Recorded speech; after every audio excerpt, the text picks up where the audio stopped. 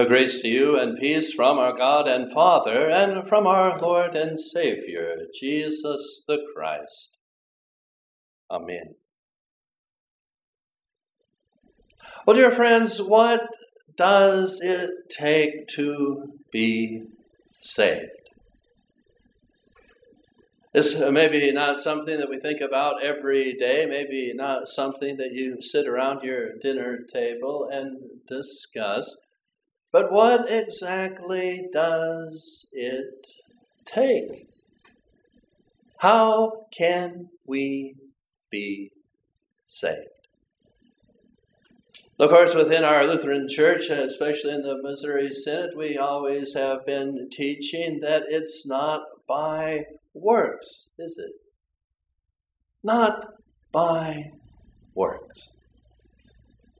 And Martin Luther, of course, is a wonderful example of that. As a young man threatened by a terrible storm, he prays to the Lord God that if he can survive this terrible ordeal, that he will become God.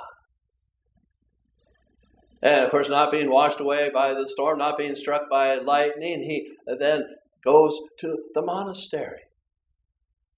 And in the monastery, he strives for perfection. And yet he finds he cannot overcome his sin. Now, nothing in history indicates that these sins are terrible, grave sins, perhaps according to our standards. But yet, Martin Luther, striving for perfection, he wants to be free from sin. He thinks if he can but become free of sin, he will be able to earn his salvation. And so he's trying really hard. But guess what? Just like you and I in our world today, even though he's there in the monastery, he finds that some people just rub him the wrong way. You know? He finds that there are incidents that bring strife and bitterness into his heart. Maybe like you, the last time you went to the cities and you're driving and it was snowing and the conditions were bad and someone cut you off and you had to hit the brakes and the ABS kicked in and you're sliding toward disaster. You had no idea what would happen and you said, "You jerk!" to whoever perhaps was driving that other car. And then you said, "Oh, I'm not supposed to do that." See? Or the work center where you have to go and work. Maybe it's filled with people that just rub you the wrong way. Maybe there's times you have bitterness in your soul. Maybe there's times that you feel animosity. And for Martin Luther, he's trying to overcome that. He keeps going to confession, right? Because that's all he knows. And his confessor says, "Well, you were here 5 minutes ago. Why are you back?" Well, I walked out the door and that guy spoke a cross word to me and I yelled at him. See, we're there, aren't we? We kind of understand just where Martin Luther was. He wants to be free from sin, but he finds as hard as he strives, he just can't quite make it. And so the person in charge of his monastery sends him off to Rome. Maybe if, Martin Luther is in Rome and he sees the grand cathedrals and he can view some of the wonderful art that's there, maybe that will bring peace to his soul. And so there's Martin Luther in Rome and he sees the massive cathedrals and he stands in long lines to be able to get to these holy places. We're told even at one point he crawled up stairs that were covered in broken glass, trying to prove his worth. And yet Martin Luther, he comes back from that experience and he says, you know what, the cathedrals in Rome, they are, beautiful. And they are awe-inspiring, but after you stand in line for 3 hours and you get up to the altar, finally there's someone there saying, "Move along. You only have 30 seconds. Can't you see the people in line behind you? Move along." Is that how can you feel the grandeur of God when you just kind of get to that point when you see this magnificent artwork and you feel almost as if you're in God's presence, and then someone steps up and says, "Move along, next."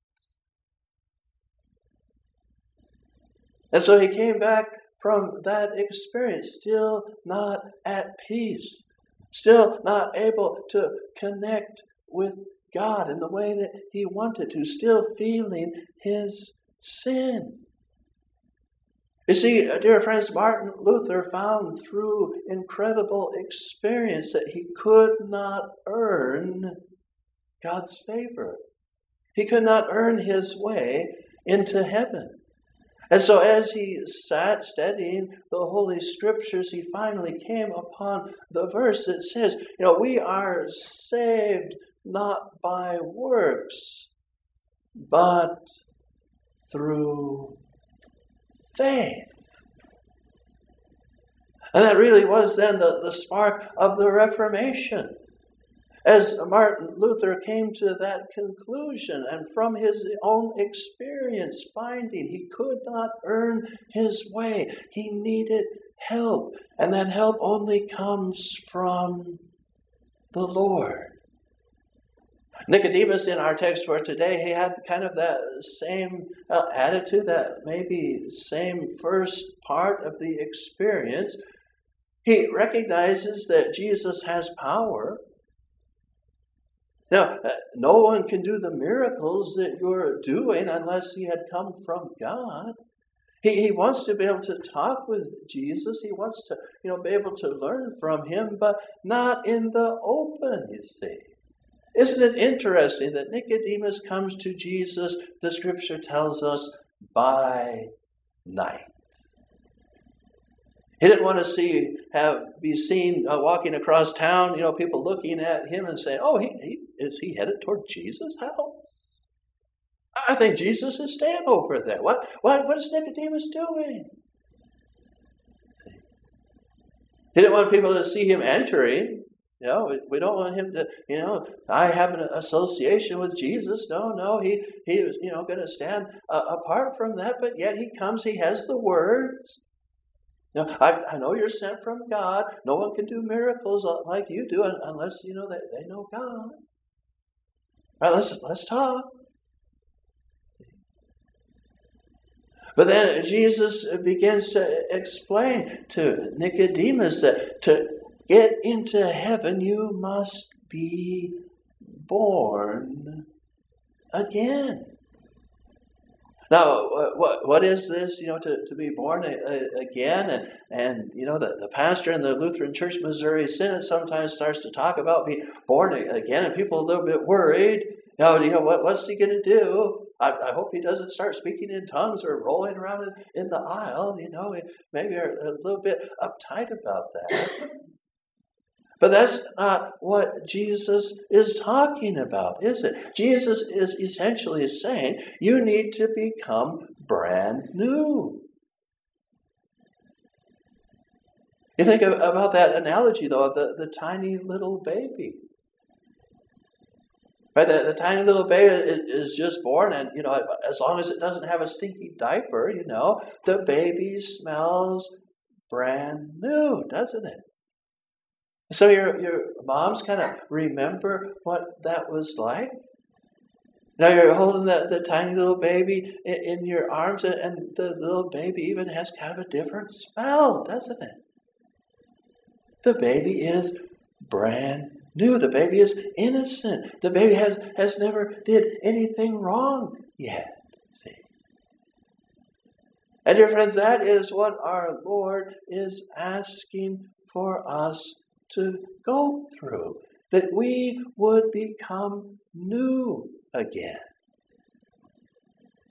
How can I become new? That's what Martin Luther was asking. How can I become new? How can I be right with God? If I just work really hard, if I just monitor every thought, if I just bite my tongue, and even biting my tongue isn't good enough, if I just make my thoughts be right all the time, if I crawl up those stairs covered in broken glass, maybe I can make it. And Jesus says, no. You can't make it that way. The only way you can make it is to repent. See? To admit you need help. To admit to God you can't do it on your own. You need some help. And Nicodemus, he just couldn't take that, could he? I am the holy scholar of Israel. I know all things pertaining to the Scripture. Who are you to tell me I must be born again? But even Nicodemus, he needed help. The help that can only be found in Jesus the Christ. You see, we're not saved by our works, but we are saved by faith in Jesus. That faith that makes us new again. That faith that enables us to be able to connect with God. Now we come into our church here today and we have our beautiful stained glass windows. We have the beautiful cross above the altar. We have the beauty that was created by the hands of craftsmen all around us. Any of these things with our eyes can help us to connect with God, can't they? And we play our hymns, our favorite songs that we love to be able to sing. And it really provides a wonderful feeling, doesn't it? The feeling that God is present. The feeling that we can connect with Him. And we hear the words from the Holy Scripture spoken once more. We hear the tales of old. We gain insight from some of the wisdom that's provided. Or we hear about people that are just like you and I and the struggles that they endured. And we connect with God. And with that connection, we understand it's through the love of Jesus, isn't it? It's not because anything that we have done. It's not because of the great works we did in the past week. It's not because somehow I managed to go 364 days without sin. But, there was that one day. No, but rather it's because of the love of Jesus Christ, isn't it? That God so loved the world that He gave His one and only Son, that whosoever believes in Him should not perish, but have everlasting life. To become new again. To be washed by Jesus. You and I, for the most part, our moms and dads, our grandmas, our grandpas, they brought us as that little baby, didn't they? That we could be washed new in our spirit. That we could come to have that experience right away of what it means to be cleansed. It's not so often in my ministry, but from time to time I've baptized adults as well. Adults that have been through great trauma, they've been through terrible, kinds of lives, but in a later stage, they come to that knowledge that I would like to know Jesus. I want to confess my sin. I want to fall at His feet. I want to be made new again. And so they come as adults and they receive that baptism to be washed. To be cleansed. Yes, to be changed. And dear friends, that is what our Lord offers. That no matter what we've done today, that no matter that this is the one day of the year that I sinned, although it's probably a lot more, right? As the Bible says, we all have sinned, we all have fallen short. But even if you made it through that entire year and there was just that one day, that one time that you were a little bit cross when you should not have been, that you committed sin, Jesus says, come and be washed, be cleansed, be born anew. And dear friends, that is what he offers. You and I, we would realize that we can't earn it, no matter how hard we try, that we have failed at times, that we need some help as well, that we would cast our cares upon Jesus, that we would ask for his forgiveness, that we would be born again. And we can be. We can have that wonderful gift of being new inside simply because Jesus died on the cross for us. What an amazing gift. What an incredible offer. That even though we all like sheep have gone astray, even though each of us has turned to his own way, Jesus would look upon us with his favor.